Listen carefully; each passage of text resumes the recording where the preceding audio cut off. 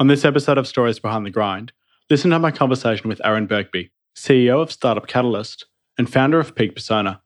We do a deep dive into shiny object syndrome and how to deal with follow-through, managing shiny object tendencies in your team, like Facebook and Adobe do, why motivation is broken and what is the antidote, and how to ensure there is a cultural alignment in your team. I hope you get as much value out of this episode as I did. My name is Aidan Vocolo, and here you will find business strategies, tips and tactics that you can incorporate not only in your own venture, but your life, to help you simplify and strategically grow, scaling up the impact you are having in this world. Listen as I talk to creators, innovators, and game changers on what it takes to build an impactful business, uncovering their insights, strategies, and tips to help you increase profitability and develop a thriving team culture. Welcome to the Stories Behind the Grind podcast. Aaron, thanks so much for coming for a second time on the Stories Behind the Grind podcast. It's great to have you on. Yeah, no problem at all. Thanks for having me on again. So previously we talked about founder mental health and what qualities to look for when hiring staff. And if you're listening at the moment and want to check out part one of our conversation, check out episode 38. Before we get into the theme of today's talk about shiny object syndrome and sort of traps that startups and small businesses can fall into, how was the London Tech Week mission for those that you took over there? And what are you currently working on? Yeah, so the London Tech Week mission was actually pretty incredible this year. This was our fourth mission for London Tech Week, our fifth to London. We took over 40 founders from across Australia. Actually, it was a mix of founders, investors, some government policymakers, some corporate innovators.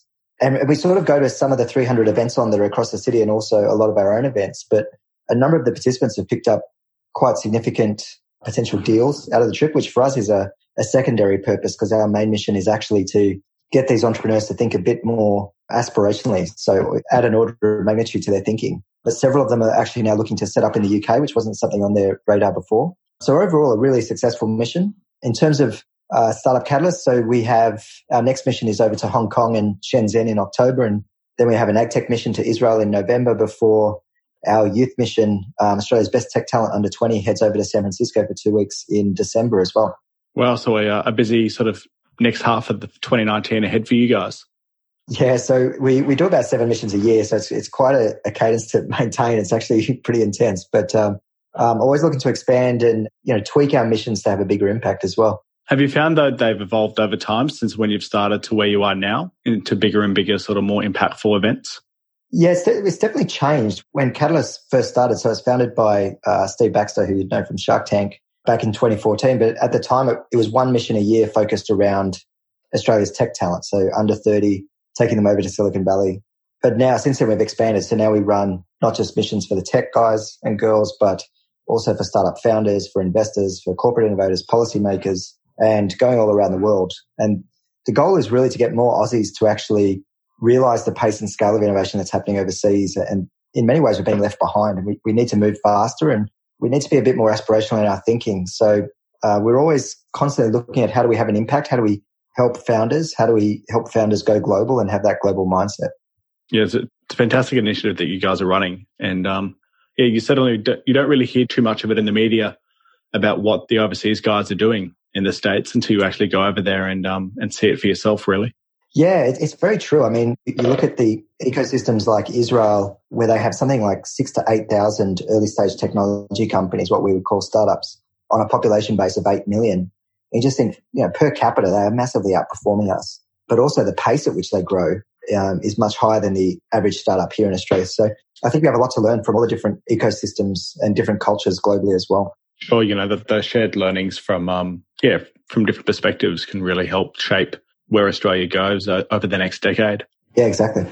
Aaron, we sort of ended last conversation. We ended on a topic and we ran out of time talking about shiny object syndrome.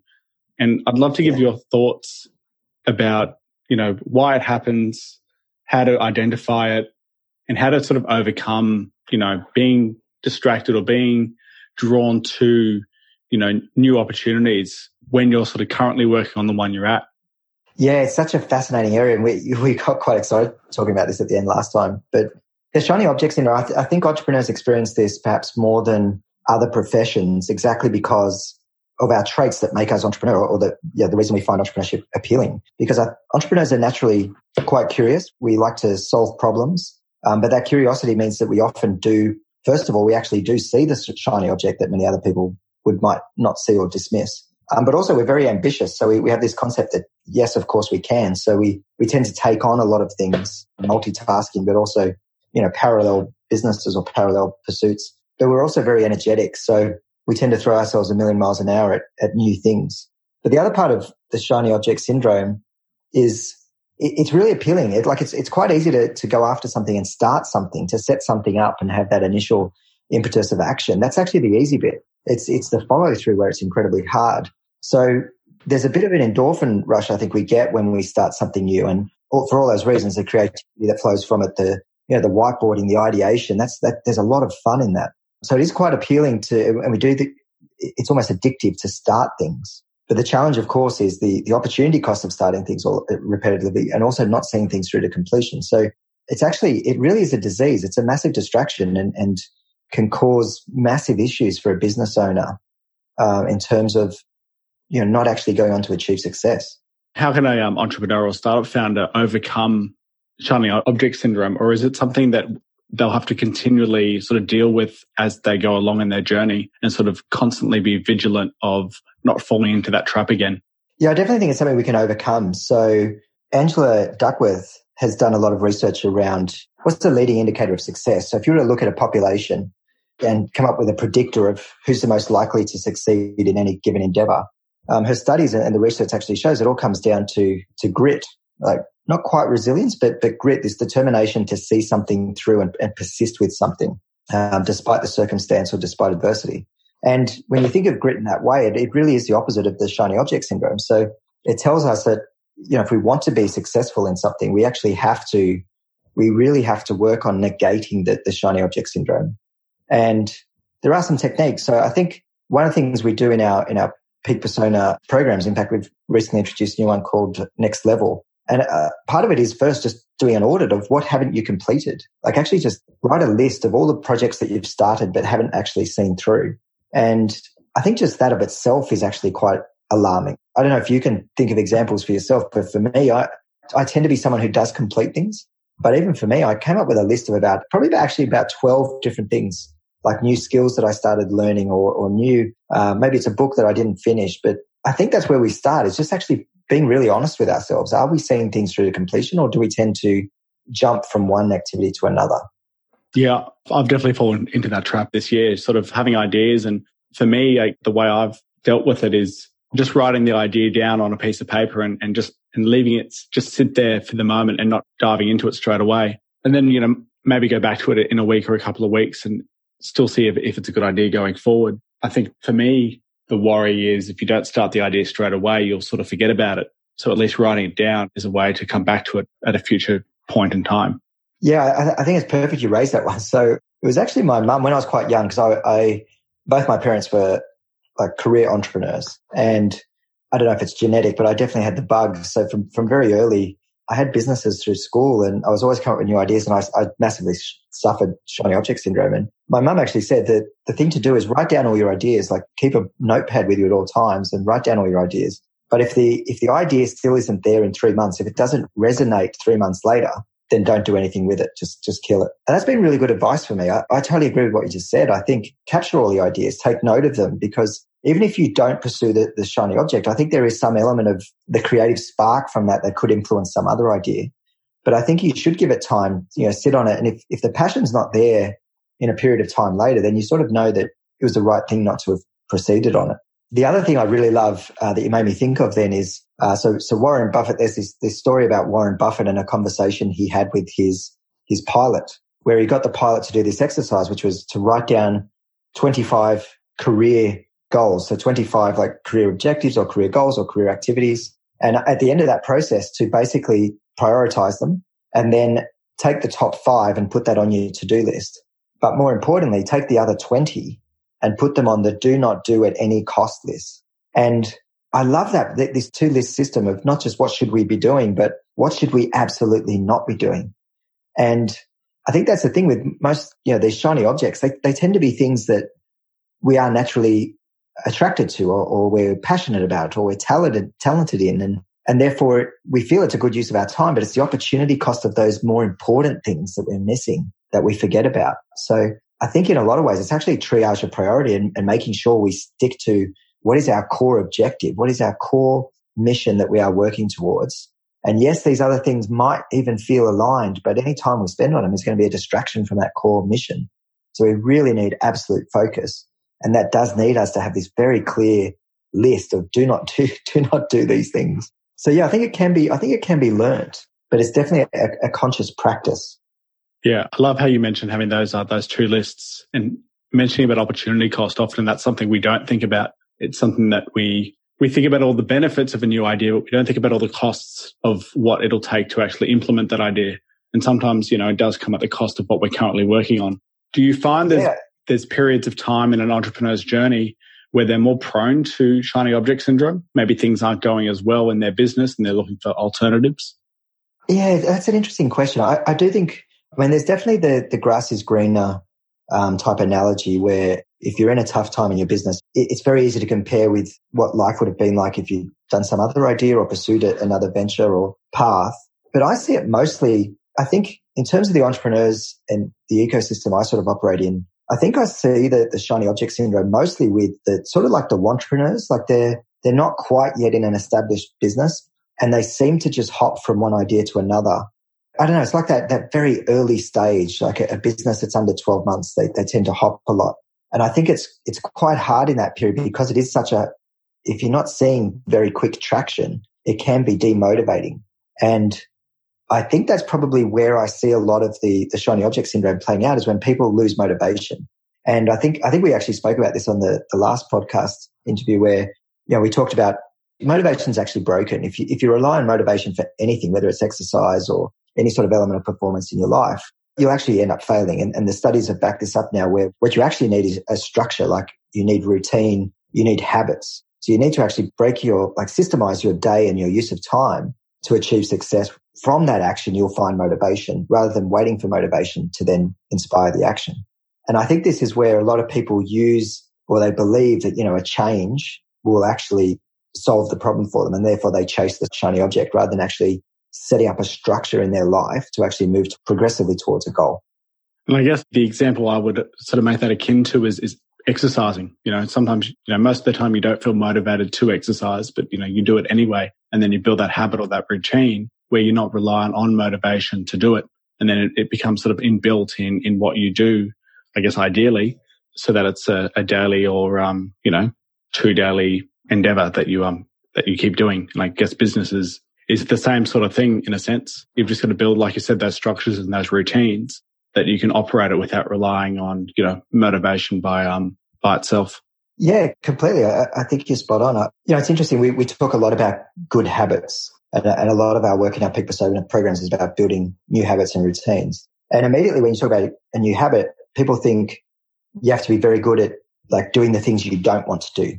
So on the days where it's raining outside, you don't want to go for a run, but you have to get in the habit of doing those things when you don't want to do them.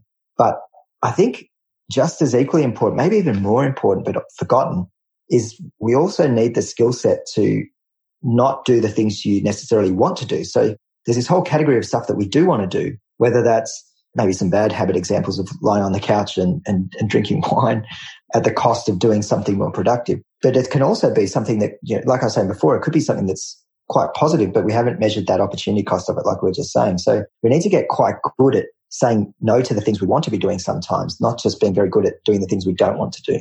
I guess creating that space in your life so that you can fill it in with more important tasks.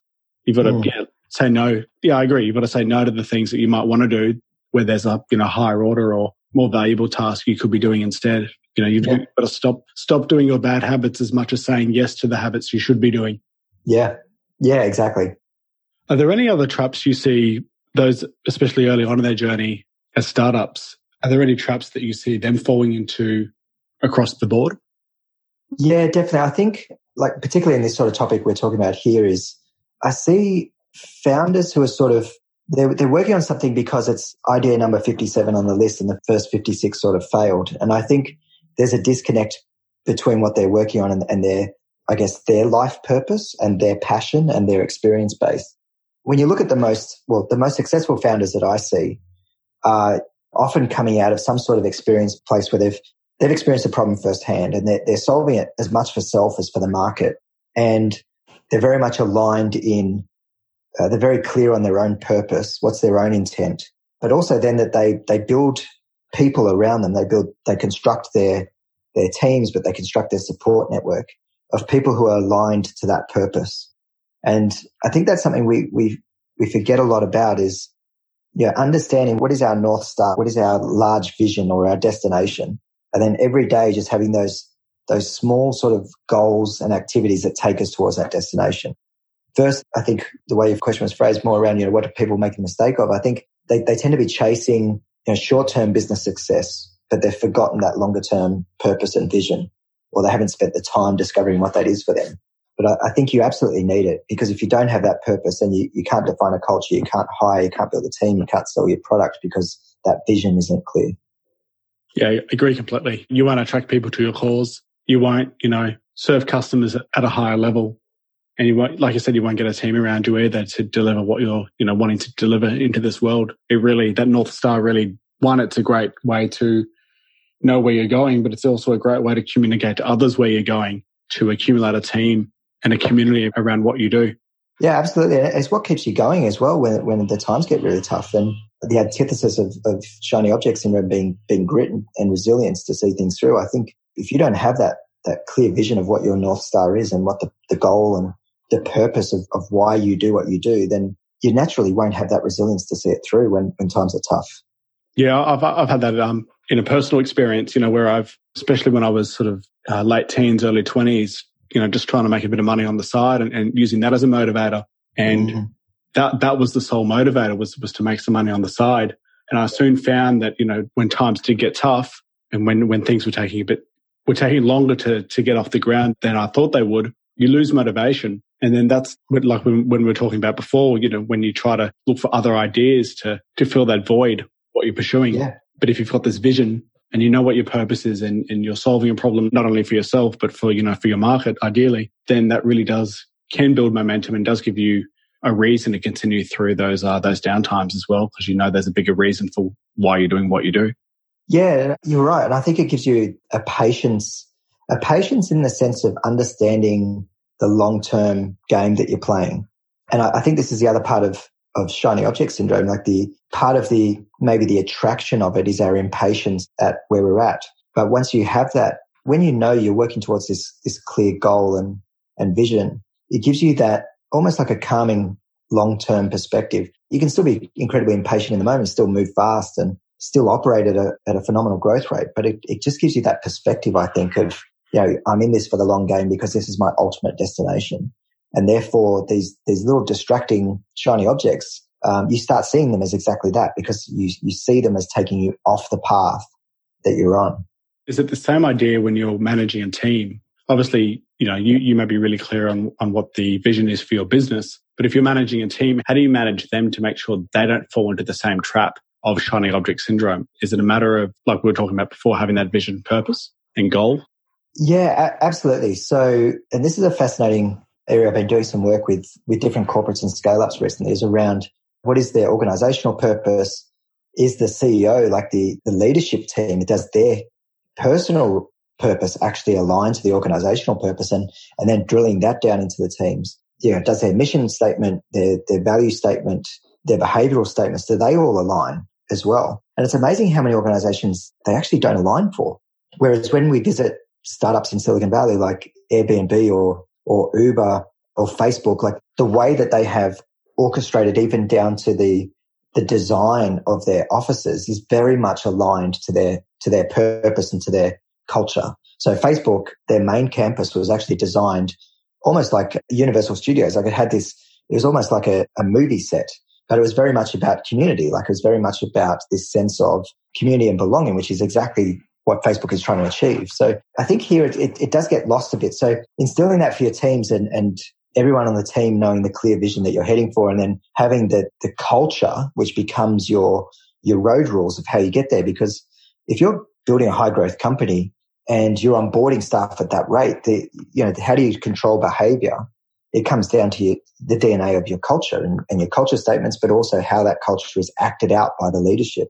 So absolutely, that's really necessary. And then the other way of managing it, though, is through actually orchestrating outlets for creativity and shiny object chasing, I guess. So things like Google, where they have, actually lots of companies are doing this now, but where staff are given a certain amount of allocation of their time. So it can be up to, in some companies, it's up to 20% of staff time can actually be allocated for them for maker days or for working on pet projects. Also mechanisms where you can actually capture different ideas from staff within the organization. So it could be as simple as a Google Sheet or a web platform where anyone can submit any idea. And then you have systems. There's actually systems for processing which ideas we should work on and pre-approving them and then giving people the scope to actually go do that. Even Adobe have a system. So in Adobe, if you have an idea for something new, like your shiny object, they'll actually give you a credit card preloaded. I think it's either $1,000 or $5,000 on the credit card.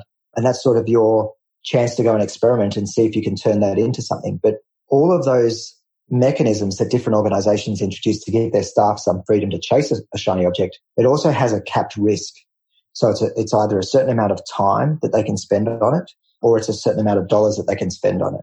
So what it means is that it creates an environment where people can experiment. They can also, like through that process, we have to understand as well that even if those experiments fail, that the shiny object turns out to be nothing. Obviously, they develop some sort of skill and knowledge through the process of attempting that. So it is quite beneficial to the organization, even if nothing tangible comes out into the product sense. So there are lots of different ways, and this is part of my work now, is how do you help organizations actually set up these systems and structures so that they can capture this ideation, give people the space to be creative and experiment, but not to have a long-term impact on the core business. It's a really clever strategy to have, because it harnesses the creativity and innovation in your team. It gives an outlet for them. And then, 1 in 50 ideas might be the one to move the business forward by a considerable margin. And the rest are, like you said, they're capped. So there's a known risk, either financial or time, for those ideas. And then staff can feel like they're part of something greater, especially when their idea is taken on board. It's great to see that some of the biggest companies in the world are sort of leading the way in that way, and what we can do, here in Australia. I totally agree. I think you touched on something there, which I think was really important as well, is that it's almost like the staff feel heard and that they have an outlet for something, because often they'll be coming from a point of view of experiencing a problem in their role or in their operating their duties and delivering on their particular service area. So for them, they see a problem. And if you don't give them an opportunity to actually go and experiment and ideate and test, then they'll become disenfranchised and they'll feel like they're not being heard or appreciated. So I think you're right that the value of the team members being given that opportunity is really critical. Yeah, definitely. Do you see that there's a lot of disenfranchisement from employees working in, the businesses that you work with across the board? Yeah, it's an interesting question, because I guess my time is spent working between early stage high growth companies, so startups that are typically under 60 people. And then I'm on the other extreme where I'm working with very large corporates that are trying to act like a startup. I think in the startup space, I see a lot of very happy, very content, like job satisfaction is extremely high, but workloads are also high. The pressure's high. Burnout rates are very high, which is why a lot of my work there is more around how do you actually maintain self? How do you maintain a peak performance in a high intensity, high cadence operational environment? Whereas in corporate land, I see a lot of people inside corporates who their job satisfaction is low. And it's funny, many people inside corporate land would love to jump to have what they perceive, grass is always greener. They perceive this freedom of the startup founder, all this autonomy. I'd love to go and do that and be my own boss. Whereas the startup founder is like doing the comparison of, geez, I'd love to be inside a corporate earning the wages that they earn because I'm struggling over here. I think it is one of those things, like the grass is always greener, but in terms of like core job satisfaction, I'd probably see a lower satisfaction rate inside the large organizations compared to the startups. What do you think that comes down to? I think it is, like in a lot of ways it is. I mean, if you look at Maslow's hierarchy of needs, there's core fundamental needs that we all have. But once you start getting your base level, like you've got shelter, you've got food, you've got love, when you start looking at that, the top of the peak is all around career and personal ability and actually unleashing your natural talents. Often inside a large company, you play such a minor role, like you become a cog in the wheel. And even a position of leadership, you're still reasonably limited in the impact that you can directly make, even though you've got this large audience potentially, or is one way of putting it.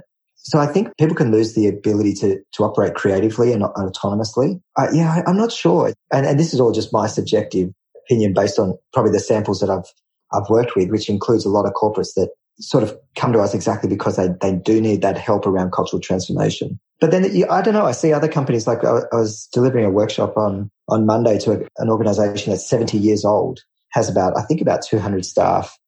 And yet their executive and leadership team was incredibly content and very communicative, and very much everyone there was very much aligned and clear on the purpose of the corporate, but also the values. And there seemed to be this great alignment and this great banter, this great energy between the leadership team. So I don't think it's necessarily a factor of the size of the organization or the age of the organization, but I think more how much autonomy you give your staff to be creative. And I think as well how you treat failure. I'm doing some work with I think it's a Swiss-based pharmaceutical company at the moment. And like their thing is very much around how do you deal with failure inside your organization? And when people are given the freedom to fail on the outcome, that they've did everything right in the process, then people feel like they can experiment more and they can be more creative.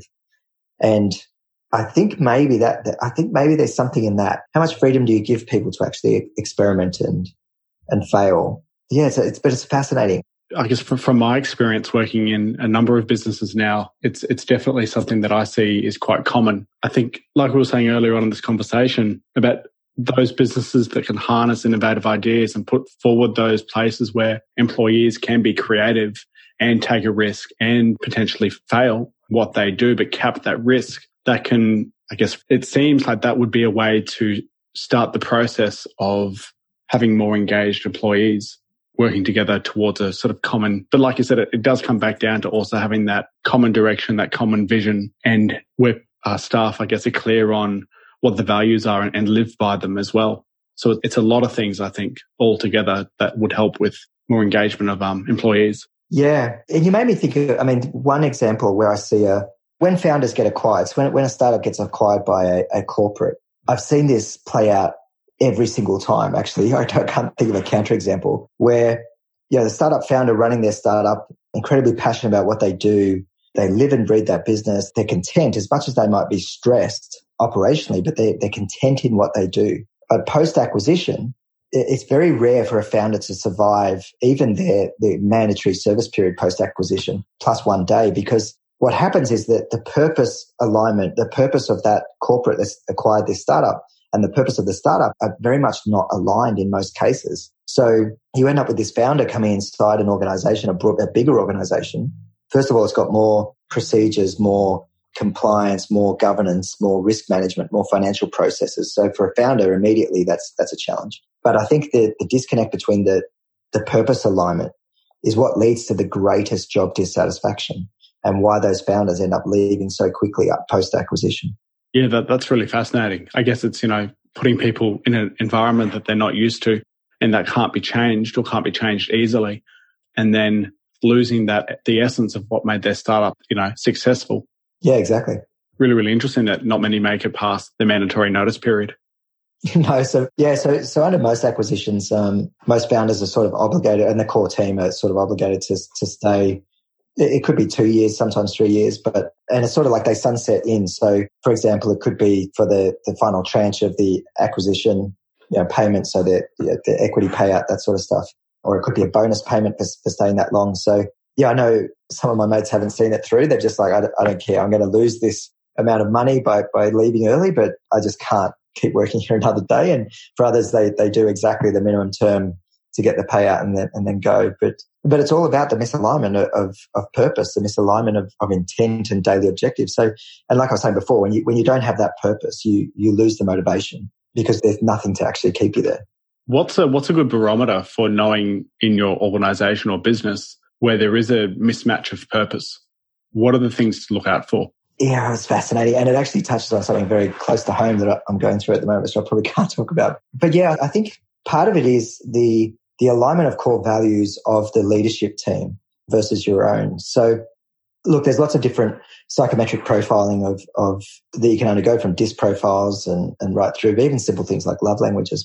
as much as we can operate, you can have all sorts of different profiles in different roles. But when you start seeing patterns of behavior of the why are people making decisions in a certain way, like what's the decision matrix that they use or the decision tree that they use when listening or responding to ideas or to directions for the business. And when that decision matrix is different to your own, that's a bit of an alarm bell. So you can either, lots of organizations like Facebook now, they'll actually map their decision-making processes from one leader down to their subordinates so that there's a common methodology for making decisions, like a common framework.